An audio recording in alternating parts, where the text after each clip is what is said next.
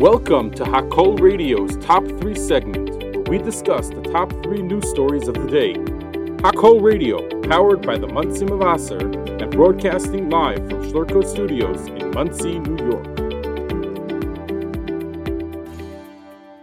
Number 1.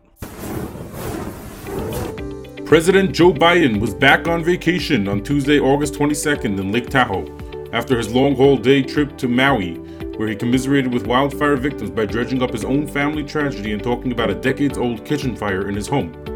The president continued on his 9-day stay at the $18 million home of billionaire climate activist Tom Steyer, following complaints that the rental may run afoul of a local county housing code. The president left on Monday morning, August 21st, to visit wildfire victims and communities impacted by the historic blaze, after facing blowback for his earlier, quote, no comment on the matter while vacationing at his Delaware beach house. The White House listed no public events on Biden's Tuesday schedule, and his vacation rental is located inside a private community, keeping him out of view. White House pool reporters who traveled with the president to Hawaii and back peeled off from the president's motorcade after 1 a.m. early Tuesday morning in Nevada. Biden's Hawaii visit was meant to demonstrate the federal resolve to rebuild following fires that incinerated parts of historic Lahaina in Hawaii. But he ended up offering meandering remarks where he spoke about a kitchen fire he once experienced. He also mangled the name of Hawaii Senator Brian Schatz, pronouncing it like Shantz, and again invoked the 1972 death of his wife Nelia and daughter Naomi. He also made an odd joke about hot ground while commenting on the thick boots of a rescue dog named Dexter. Years ago, he said, now 15 years ago, while I was in Washington doing Meet the Press, it was a sunny Sunday and lightning struck at home on a little lake outside our home. Not a lake, a pond, Biden said, recalling the fire incident. He said the spark went through the wires and into the heating ducts and into the kitchen. To make a long story short, he said, I almost lost my wife, my 67 Corvette, and my cat. In that order. But all kidding aside, I watched the firefighters the way they responded, said the president. This is an anecdote that President Biden often tells at times of tragedies. Firefighters arrived to heavy smoke, but were able to keep the flames contained to the kitchen. Luckily, we got it pretty early, Cranston Heights Fire Company Chief George Lamborn said at the time. The fire was under control in 20 minutes.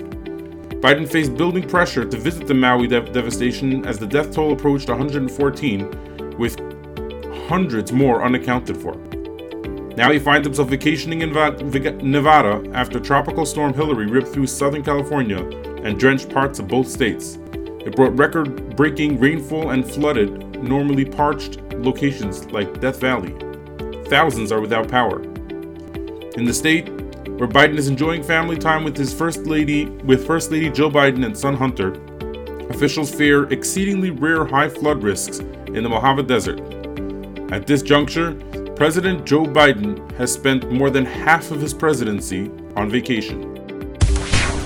Number 2. India's Chandrayaan-3 spacecraft on Wednesday, August 23rd, safely landed on the lunar South Pole, according to the Indian Space Research Organization.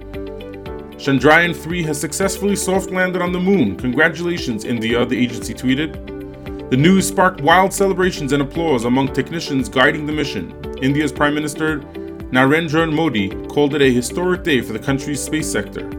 This is a victory cry of a new India, said the Prime Minister, who was seen waving the Indian flag as he watched the landing from South Africa, where he is attending the BRICS summit. The spacecraft descended on the moon's little explored South Pole just days after Russia's Luna 25 probe crashed in the same region. It was India's second attempt to land on the moon in a mission that is seen as crucial for lunar exploration and the country's standing as a space power.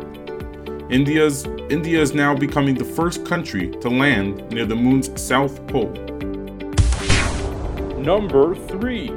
Residents of Monticello, New York, in upstate New York, were subjected to a frightening incident when masked individuals fired shots near Monticello High School on Route 42 South.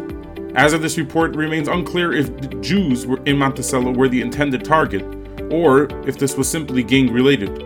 Furthermore, the motives behind the attack, which took place around 11 a.m., remains unclear. This emphasizes the need for enhanced security measures and immediate action to safeguard the community from acts of violence. Authorities are currently investigating whether the shots fired were loaded with bullets or were blanks, as this will provide crucial information about the motive and potential danger posed by the attackers. While it appears that there is no immediate harm caused by the shots, this incident serves as a stark reminder of the vulnerability of minority communities to harassment and violence. Despite feeling shaken by the incident, the Orthodox Jewish community in Monticello expresses gratitude for the absence of any injuries or accidents resulting from the shooting.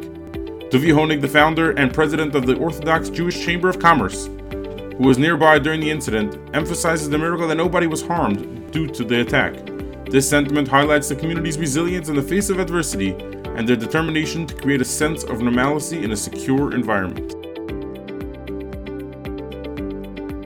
Thanks for tuning in to the Top 3 segment live on Hakol Radio, and have a great day.